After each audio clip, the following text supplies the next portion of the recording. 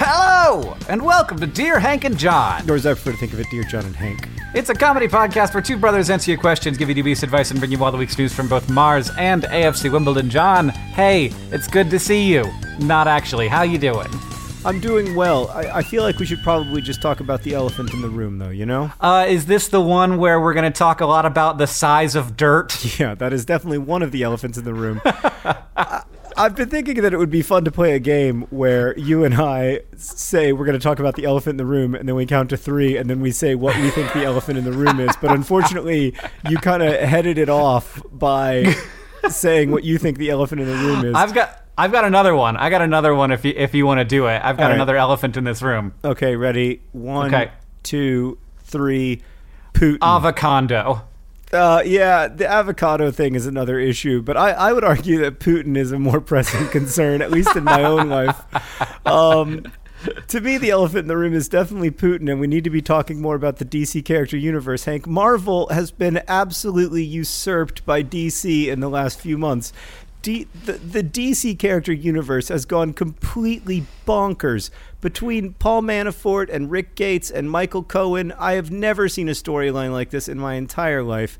But let's move on to the size of dirt. Lots and lots and lots of people emailed us to correct us about whether sand has a size. Sand definitely has a size. We're going to post Riley's diagram on the Patreon. But Riley wrote, "Dear John and Hank, I'm a graduate student in soils research." Obviously, we should have just had Riley on as a guest. And in regards to your question about infinite sand, I would like to inform you that sand is the mineral fraction of soil that is between 2 and 0.05 millimeters in diameter. When it is weathered to a size below 0.05 millimeters, 50 microns, it is considered silt, and then below 0.002 millimeters, it is clay, at least in the United States. While those are arbitrarily designated classifications to describe soil texture, I would still say that no, there is not an infinite amount of sand on Earth. I attached a handy-dandy figure for reference, and this is a very handy-dandy figure, it must be noted.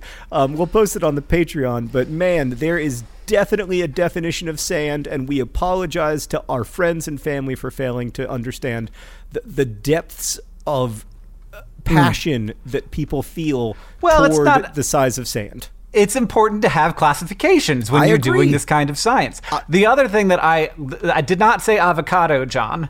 I said earlier, the last one we did together, the last episode we did together, I called a home that was made out of the inside of an avocado, and you lived inside the avocado, the avocadome, because it would be a dome.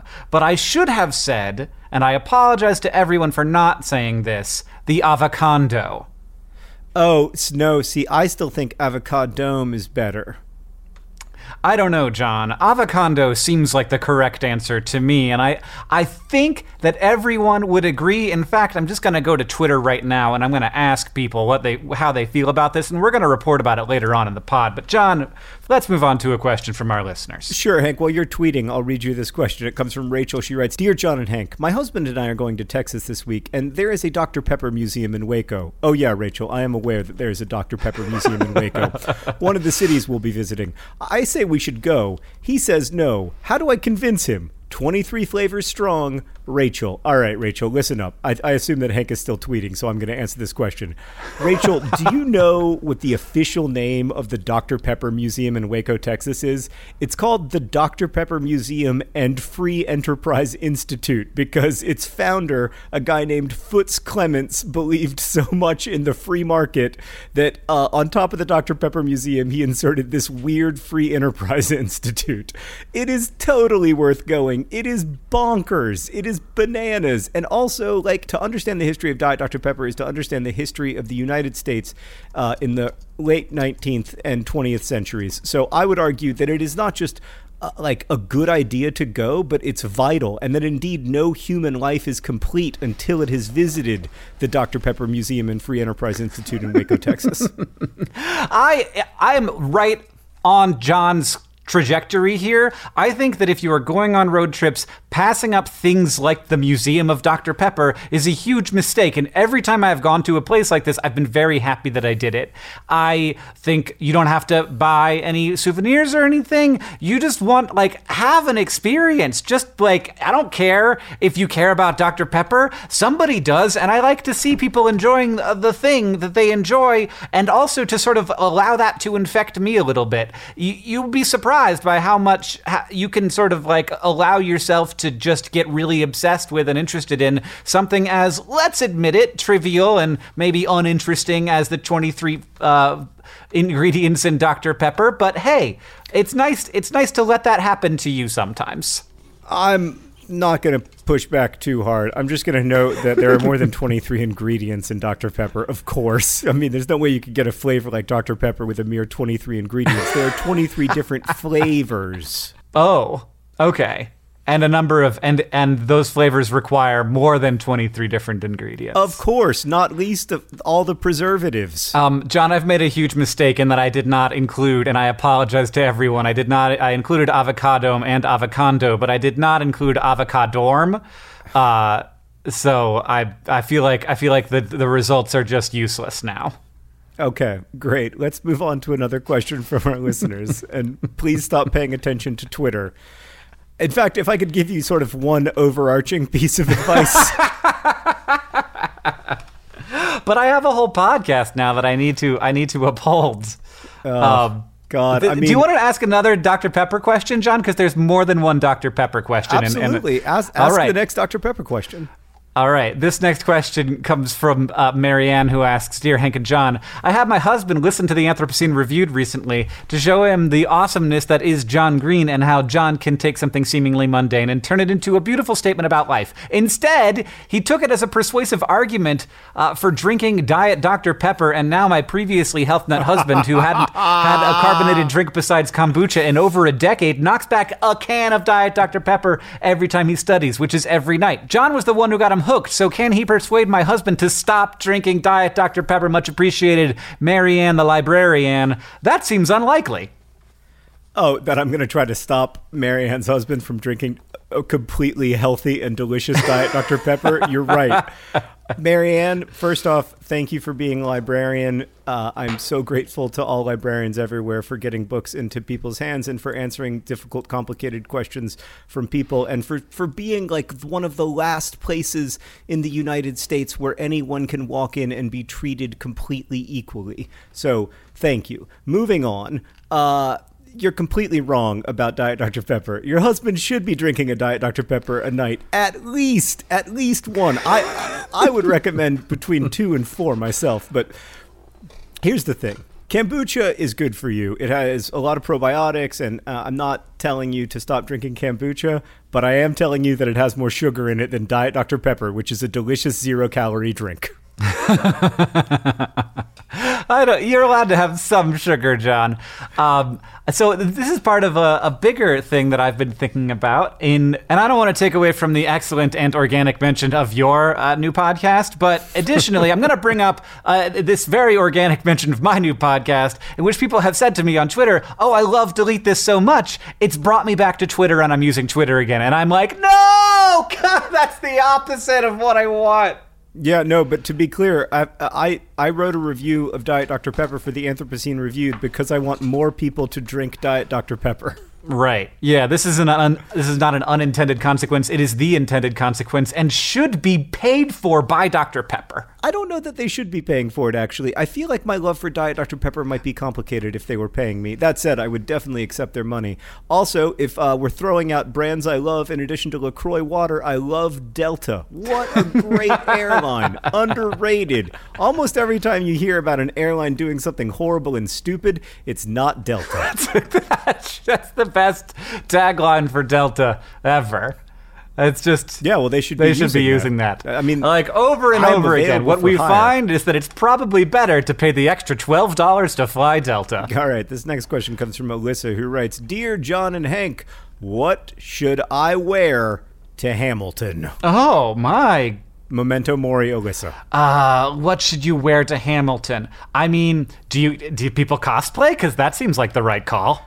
Yeah, I mean, you could go hard Aaron Burr, but I would go George III. I would walk in. Oh, interesting. Just wearing robes, capes, and a huge crown. Now, I don't want to take too much away from your idea, John, but what if you cosplayed as, like, Kylo Ren? Like, just something completely unrelated. Oh, that's good. That's gold. You just walk in and you're just green from head to toe, muscle suit on, like tiny pants, and you are the Incredible Hulk. I mean, it's pretty good. It's pretty good. Yeah, I think it's best. Okay, alternately, what if you cosplay as somebody from the 18th century American story who isn't featured in Hamilton? That makes it harder to identify. You know, if you're like John Jay or something. Yeah, which is definitely something I have no idea what that is. John Jay wrote some of the Federalist Papers. He's the person who wrote Federalist Papers who isn't Alexander Hamilton or Monroe. I also don't really know what the Federalist Papers are, but I think that's probably okay. Good God. Okay. Well, I would argue. Okay. Let's move on. This next question comes from Sarah, who asks, "Dear Hank and John, I'm a second-year university student and exam season is coming up. I'm going to be super busy studying. How do I eat healthier than Pop-Tarts, Timmy's, and Kraft Dinner with little to no time or groceries? Any easy-to-make healthy recipes? Learning about the brain, Sarah Bellum." Oh, that's a very great good, sign-off. Sarah. Great sign-off. Very good. What's a Timmy? Hank, what's a Timmy? Should I Google that? Yeah. Should I Google Timmy's? Yeah. Are they Timmy's? Good? I mean, first, it seems from the name like you'd be fine living off Timmy's. Right. Maybe Timmy's is Tim Hortons? Oh, is it like coffee? It's just like Canadian people refer to coffee as a Timmy because it's Tim Hortons. That can't be true.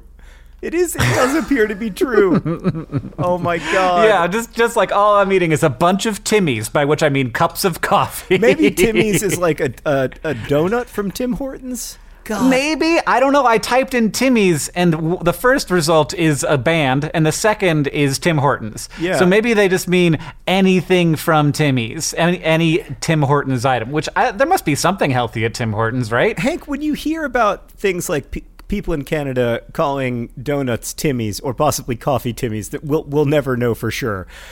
Do you ever find yourself feeling, as I do, a desperate urge, like this desperate deep desire to just become Canadian, just to like wake up tomorrow and like not have to like learn the culture and like go through the rigmarole of immigration, and in my case probably extra rigmarole due to having been denied entrance to Canada in 1995. Do you ever just like want to like go to bed and wake up and be like, oh, I've lived for the last 20 years in Canada and my kids are in Canadian schools and everything is great and I've been Canadian the whole time. It's exactly like, oh, that the rest of it was a dream. That whole weird stuff about having to participate in the DC character universe, that was all a fiction, and I have been Canadian this whole time. Yeah, and then we wouldn't have to be like, what the frick is a Timmy? And is it healthy or not? We have no idea. When I was in college, so to actually answer your question, when I was in college, I would make what you call Kraft Dinner, Kraft macaroni and cheese, and I would put other things in it, like cut up ham or beans. That doesn't make it healthier. That felt like it was healthier because there was protein and not just carbohydrates and skim milk. Well, what I would recommend is a related thing called a macaroni scramble. And you can put some proteins in there if you want, but you can also put tons of vegetables in it. I've made it with green beans. I've made it with green bell peppers. And all you really, like, you genuinely can just, like, you don't even have to cook them. I mean, you probably should cook them technically, but, like, I just throw it all in there together and I let let everything boil together. Sometimes I do it with a little bit of onion, which I know is gross, but that's... Oh, no, that's great. Yeah, Catherine calls this dish that you are describing Fancy Mac. Fancy Mac. Where you make, in one pot, you make the Kraft macaroni and cheese, and in a pan, you throw a bunch of stuff, and that can be like fresh vegetables, or it could even be like the frozen vegetable thing from the frozen section, and you just dump it in there and you put like a bunch of spices into that, and then you mix the two together and you got Fancy Mac, and it's like macaroni and cheese, but there's some fresh something in it. Right. I do that, but I do it grosser because I do it all in one pot. I don't do the pan. Yeah. I just let it boil. Whatever. I mean, the truth is, when you're in that situation and you're studying, like, you're studying neuroscience, and just get through it, man. Don't worry too much. Don't worry too much about what you're eating. Just do what you need to do to get through it. Yeah, Catherine and I would often, when we first lived together, would just like onions, chicken, peppers, and oregano salt, and mix that together with whatever boily noodle dish you could find, whether it was Lipton meal or Kraft or whatever. And we did that for a solid year or 2 years of our relationship, and it sustained us just fine. All right, Hank, let's move on to geopolitics, our area of expertise. having covered cooking. How did this happen? Oh, let's move on to the other thing that we know a lot about. This question comes from Kate, who writes, Dear John and Hank, why is it that other nations like Russia and North Korea, quote, flex their muscles by testing huge rockets and stuff like that, but I never hear about the United States talking about testing weapons? It's not that I think we need to have the biggest toys or anything. I'm just mildly concerned that other nations are going to bomb us and we won't be able to defend ourselves. Kate. Kate, I have good news. Yeah, we have the biggest toys. A, we have the biggest toys. B, if other nations bomb us, we will be able to defend ourselves. C, we do flex our muscles quite a bit. You don't really hear about the U.S. flexing our muscles because it doesn't scare us. You don't really, you hear the news about the things that scares us. You don't hear them, like, if you lived in one of the places that might get bombed, you would hear a lot about the U.S. is flexing its muscles. And that's as simple as the U.S. taking this, like, $9 billion ship and just driving it another 7 miles closer. That's the U.S. flexing its muscles. It's basically like, oh, no. I know. When the ship moves a little bit. I know that now twice you've said ship, but it does not sound that way. It's ship. A big boat. Yeah, I mean, you have to remember that the United States has most of the world's aircraft carriers. I don't mean that we have more than any other country. We have most of them. And the main way we flex our muscles is by doing kind of war games. We go through and we do these military exercises, often with our allies. We do this a lot with South Korea, and that in North Korea is seen as very threatening and very upsetting, and as proof that the United States and South Korea are planning an invasion of North Korea. So I think Hank's right that the reason we don't hear about that kind of stuff, we haven't done nuclear testing in a long time, but we also don't need to because we've done a lot of it. Including being, remember, the only nation ever to use nuclear weapons in wartime, or on actual people. On actual people, right? I think Hank is absolutely right that we don't hear about this stuff because it doesn't scare us. And in general, especially in a world of personalized news feeds, the world that we're living in now, almost all of the news that penetrates is news that feels very novel or surprising or concerning, because those are the things that we respond to really deeply, the stuff that we're more likely to share, the stuff that we're more likely to read closely, and that therefore is the stuff that advertisers want to advertise on, which is therefore the stuff that, content producers and content packagers want to show us. So you have to remember that. It's incredible. I have a really difficult time with this, Hank. Like, it's really hard for me to remember that the stories that I'm seeing are shaped by who I am and what Google and Facebook and Twitter know about me, rather than being like objectively the news. Yeah.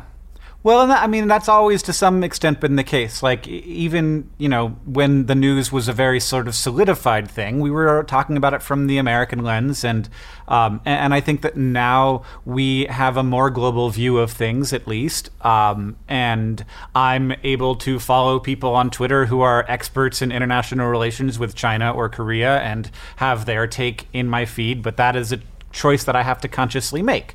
And but at least it's a choice that I am able to consciously make, whereas I don't think that it always was that way. It's easy to forget that 100 years ago, everybody's news basically came from the people around them. So if you lived in a small town in America, like, you got your news from your preacher and your your local newspaper. I mean, there were newspapers, but I understand your point, and it's a good one. And as you know, my gut reaction to finding out that the thing that I believed was going to save us all is not going to save us all is to swing as far in the other direction as possible. And that is probably not the right gut reaction. So you're right. The social internet has allowed us to hear from voices that we weren't hearing from before, and that's really important and good. Yeah, I think that we have a lot of learning to do regarding how to live in this current world. Oh, is it Understatement Week? Welcome to Understatement Week here on Dear Hank and John. This next question comes from Moose, who asks, "Dear Hank and John, Moose here. My friend and I recently had a bit of a depressive episode, and I'm encouraging him as a friend to get some therapy and ask his mother to help pay for it. I've spoken to her. This is an offer that she's made. Here's my question, though. I'm so glad that many therapists offer reduced rates for students and people who can't afford more. But how do they do this? Is there a grant system to compensate therapists? Do they write it off on their taxes? How does it possibly work that all these professional people who need to earn money can so regularly offer their extremely valuable services for rates that are less than what they are worth? It's a wonderful gift horse, and I want to look it in its mouth. Peace, Moose." This is the first time I've ever seen a moose looking into the mouth of a horse, but there we go. That's good stuff, Hank. Thanks. I have an answer to this question because I wrote to my therapist friend and I asked her this question, and she said that it's because they like helping people. Yeah, there is occasionally some government funding for some people to get therapy or some health insurance funding for some people to get therapy, and that can affect the rates. But in a lot of cases, it's because therapists feel strongly about their mission, and so they take less money. Yeah. I do think on that front, it is the responsibility of those of us who can afford to pay full rate to ask therapists what their full rate is and to pay it. Yeah, it is a way in which people can make a decision. Service providers, in this case therapists, can make a decision to have a sliding scale to charge more to people who can afford to pay it so that they can charge less to the people who can't. And sometimes that may even mean making less that month than they otherwise would. But ultimately, I think that people get into that line of work not to get rich, but to make people's lives better. And also, if you're in school, there are therapists who work for or at the school who can be a little less expensive than finding someone outside of that system. Yeah, or even free, depending on the school you go to. Hank, what is the Avocadome update? Who is winning, Avocadome or Avocondo? Well, it's about 75%, 25%, John, so there's a pretty clear winner, and unsurprisingly for me, it's Avocondo. But Mike Rugnetta asks an important question.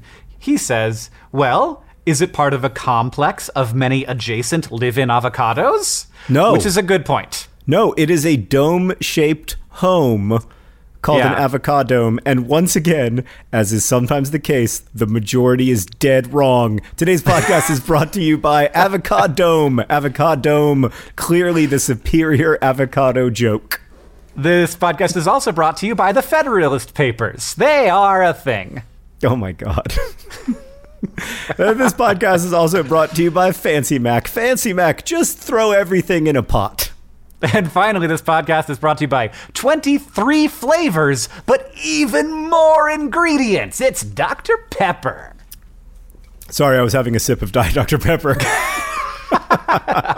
He could. I was like, did that one just land real flat? No. But apparently it landed nice and fizzy. This next question comes from Ian, who asks, Dear Messrs. Green, whatever that is. Messieurs. I've been working a 4-day week instead of 5 for the past several months now, and I really like it. But lately I've been obsessively wondering about one thing. If you work a 4-day week instead of 5, do you still get a hump day? Or is the time between the second and third days the hump? I know this kind of doesn't matter at all, but I would appreciate some insight. There is no letter E in Ian. Oh, it's a great point, Ian. Great point. Great point. Yeah.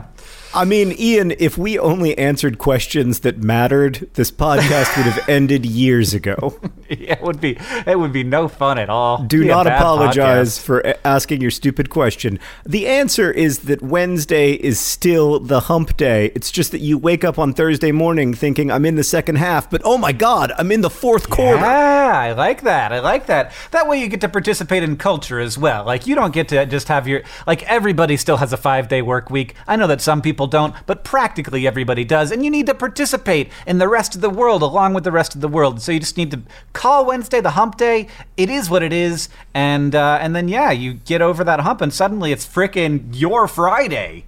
No, except that you still have Friday as your Friday, I think. So you still have to be like, TGIF, because I'm not at work today. Friday is still Friday. Good. Okay. Yeah, I guess. You've made everything very confusing. This is why it's so hard to change things, John. Yes, this is why corporations refuse to move to a 4-day work week, Hank, because of the hump day issue.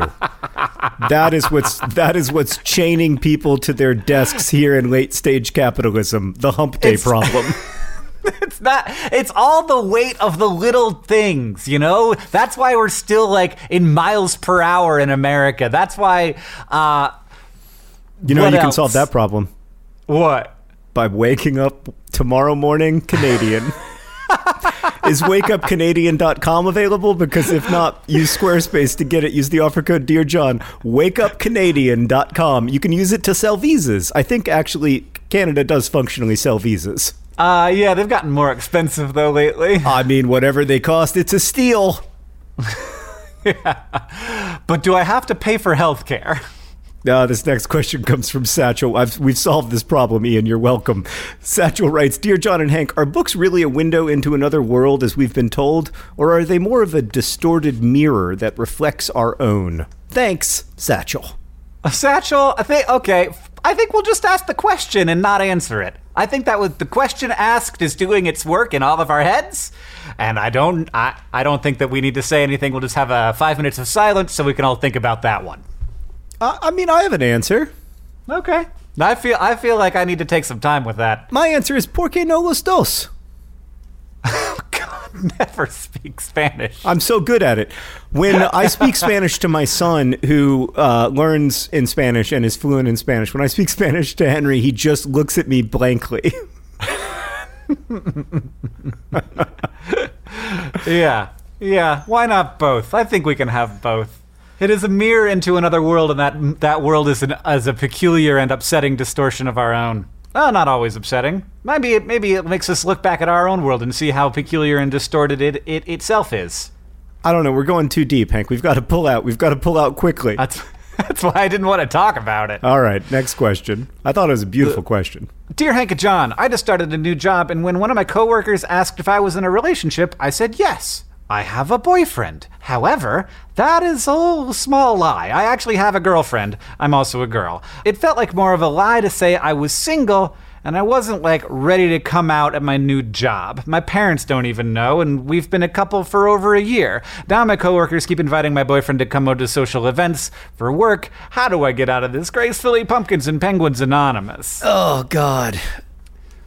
I mostly wanted to ask this question because I want to highlight how it is still difficult to be different in our society. Yeah, it's difficult to be different in our society, and also when somebody asks you a question like that, it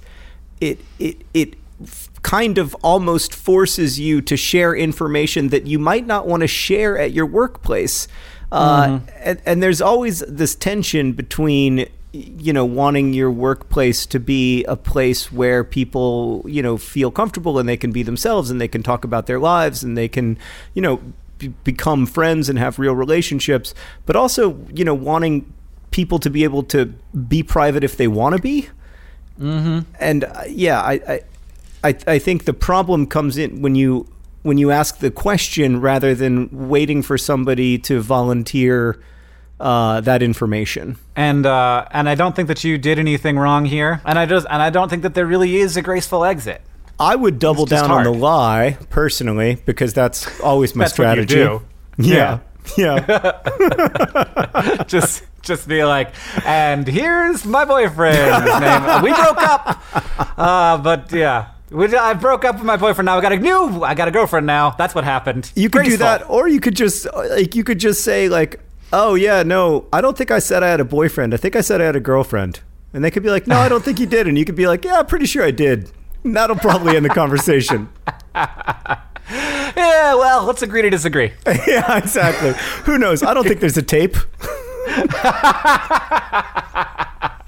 The old. Just take it like Trump's lawyer. Just be like, really? You think? I don't know.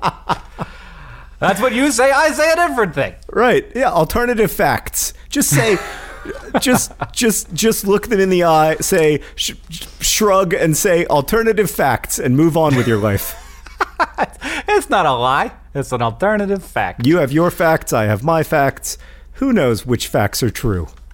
This next question comes from Lou, who asks, Dear Hank and John, I just received an email about opening a confirmation link. I'm pretty sure it's spam and may contain a virus, but it's from Ryan. Oh my God. God. Should I open it? Surely someone named Ryan wouldn't try to lead me astray unless it's a fake Ryan? What do you think? Your help is urgently needed. Thank you, Lou. I don't know, John. Could a Ryan mislead someone? Can you be a fake Ryan? Is that even allowed? I mean, first off, half the people who write into us as Ryans are fake Ryans. So we know that fake Ryans are an epidemic problem in our social order. I just want to pause here midway through the answer to this question and say, hello, welcome, new listeners. Yeah, exactly. There's this long-standing inside joke that I myself no longer get about Ryans. One time somebody wrote in and they said their name was Ryan, and they repeated the name Ryan like 6 times, and I don't even know how it became a thing, but it's a thing. And there you go. But it doesn't mean that you can trust everybody named Ryan. In fact, I can off the top of my head think of several people named Ryan who I don't trust a lick. But what if they all woke up Canadian tomorrow? Oh, I mean, are there any famous Canadian Ryans? Oh, of course, Ryan Reynolds. What do you mean? All the famous, yeah, both, and also Ryan Gosling is Canadian. Is Ryan Reynolds Canadian, or did I mix him up with Ryan Gosling for the 17 millionth time? Canadian. Ryan Reynolds. Yeah, he is Canadian. Oh, thank God. That makes me feel much better. Whew, I dodged a bullet there. Yeah. Ryan Reynolds is a really good-looking guy. It's slightly You're off looking topic. at him on the Google right now. You're looking at that jawline. And I'm remembering when I saw him in real life, and I was just dumbfounded. It's weird when you see people that are so attractive that you're like, oh, yeah, that shouldn't be allowed. Even if he weren't famous. Oh, by the way, if you Google Ryan Reynolds Canadian and you Google image search, the first picture is him between 2 Mounties. Oh yeah. For those who don't know, that's the Royal Canadian Mounted Police. I don't like. Why didn't they just put him in one of those outfits? He could be an honorary Mountie for a day, and I would accept. Think so. The only problem with being Canadian is that if I change my nationality, I really want to change it to a nationality where I have a snowball's chance in hell of getting knighted. Can Canadians be knighted? Because that's my biggest dream. I think they can, John. Look it up. All right, you answer the next question while I investigate this question. Can Canadians... Oh my God, Hank.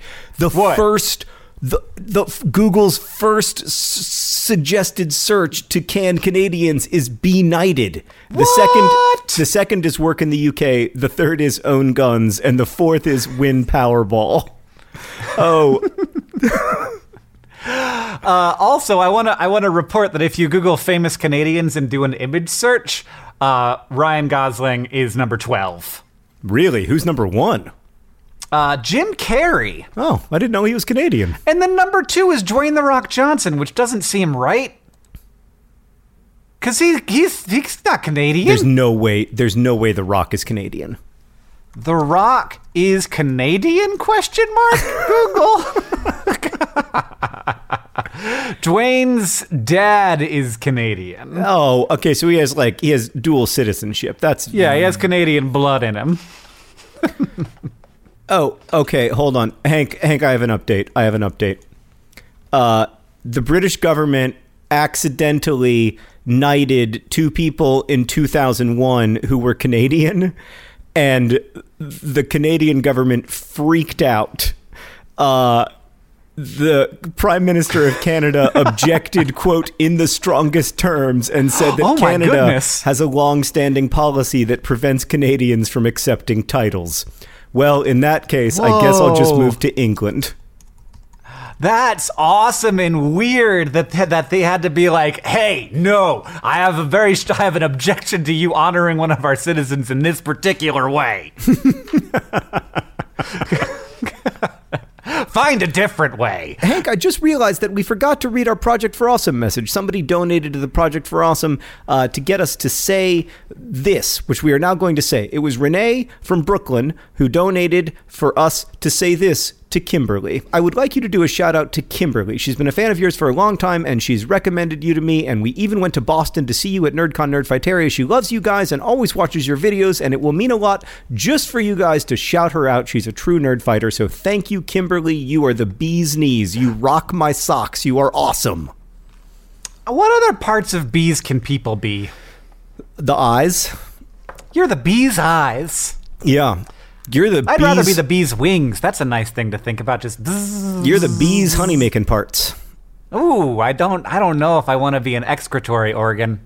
I think we'll just leave that there. Can move on. Great. Hank, it's time to move on to the news from Mars and AFC Wimbledon. Well, okay. Excellent. Exciting. John, what the news from AFC Wimbledon, I think for once, is good? Oh, my God, Hank. I almost barfed. I did. I was so sick to my stomach. AFC Wimbledon were playing against Charlton, Hank, at the exact same time that Liverpool were trying to get a place in the Champions League semifinals against Manchester City, and Liverpool had to lose by less than 3, and they gave up a goal in the second minute, and then I started to feel like I might barf. And then AFC Wimbledon, it's almost worse for me when AFC Wimbledon are winning than when they're not. In the last minute of the first half, in stoppage time, the Montserrati and Messi, the Ronaldo of the Caribbean, Lyle Taylor, scored a goal to put Wimbledon 1-0 up, which meant that for the last 45 minutes of that game, I had to feel constant terror. I've started to believe that it's bad luck for me to watch the live stream of the games on my phone on the app that I paid a lot of money for. So I was listening to the radio broadcast while watching the second half of the Liverpool Man City game, and oh my God! I mean, even though Charlton never had a shot on target, I was in constant gnawing fear that at any moment Wimbledon were going to give up this lead, but they didn't. There were 6 endless minutes of stoppage time, but Wimbledon emerged with a 1-0 victory, and after their 1-1 draw against Scunthorpe, which was very close to being a win, and if that had been a win, we'd be in great shape. But that means that now we have 46 points with 5 games remaining, meaning that we are 6 points probably from having enough points to stay in League One for another season. We need to win 2 of our last 5 games. Probably, maybe 1 win and 2 draws would do it. Maybe 1 win and 1 draw would do it. It's hard to know. But we are 4 points clear of the relegation zone right now. However, one of the teams in the relegation zone has a game in hand against us, which means that potentially we're only 1 point clear if they win that game. It is very tight at the bottom of the League One table this season. Terrifyingly tight. There are still probably 8 teams that could go into those last 2 relegation spots. The franchise currently applying its trade in Milton Keynes was briefly out of the relegation zone, is now back in it, 42 points after 41 games. We've got 46 points after 41 games. So 5 games to go in the season. We need 2 wins. 2 wins. We just need 2 wins, and I think we'll be okay. Oh, God, it's so scary. John, at least you're not Barry or whoever that is at the very bottom with 30 points. That's very true. I don't think they're going to make it. They are probably going to be relegated, like officially relegated next week. And you want to know why that's great news for us? Why? We play them on the last game of the season. Okay, so do you not play them then? No, we still play them, but hopefully they'll be like, we got nothing to play for. Let's start a bunch of 12-year-olds. Okay, that is great news. I don't know. I kind of felt like that should have happened with a recent game, but I don't know how it works. I guess everybody wants to be higher in the table, even if they aren't going to be at the tippity top. But if you're definitely getting relegated, you might be like, well, let's not hurt our good folk, our good boys. I don't know. I'm just hoping. I don't know. This season has been exceptionally stressful. It's much harder. It's much harder to be around the relegation zone for the entire season than it is to be looking up the table. Yeah, I mean, and the other thing is that you very recently had a game where you were up by a point for like 60 minutes of the game. 81 minutes of the game. Will Nightingale scored in the 4th minute, and Scunthorpe equalized in the 85th minute. It was excruciating. Oh, and that game, I was actually traveling, so I was in an airport for a large part of it, and I was just pacing, and my kids were watching me, and when Scunthorpe gave up, it was heartbreaking. So hopefully we'll stay up. I don't know what else to say. 6 points from 5 games. Let's go up the Dons. Hank, what's the news from Mars? The news from Mars, it's hard for me for like the foreseeable future to not talk about the Mars Insight Lander, which will be launching very soon, but assuming that there will be other episodes of the Dear Hank and John, I'm going to save that one and give a double smaller news, which is regarding, one, the CEO of Boeing, who has said previously that he believes strongly that they will beat SpaceX to Mars, has come out with a timeline and says that he thinks that Boeing could get humans to Mars within a decade. Now, I don't know if that means the decade of the 2020s, or if he means within a decade, which would make it very close to our timeline for keeping the name of the podcast, Dear Hank and John.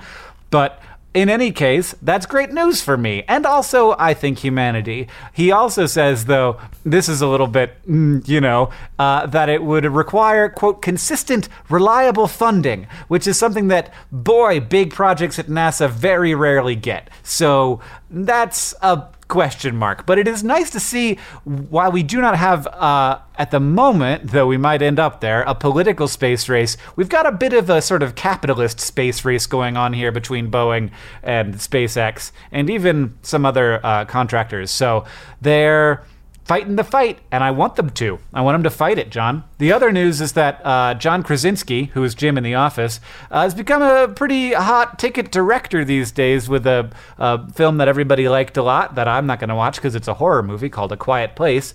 But he's been signed on to direct a sci-fi movie called Life on Mars, in which a number of people live on Mars, and the plot twist is that one day a woman discovers that she can breathe the atmosphere. And that's cool. And I like Mars movies, John.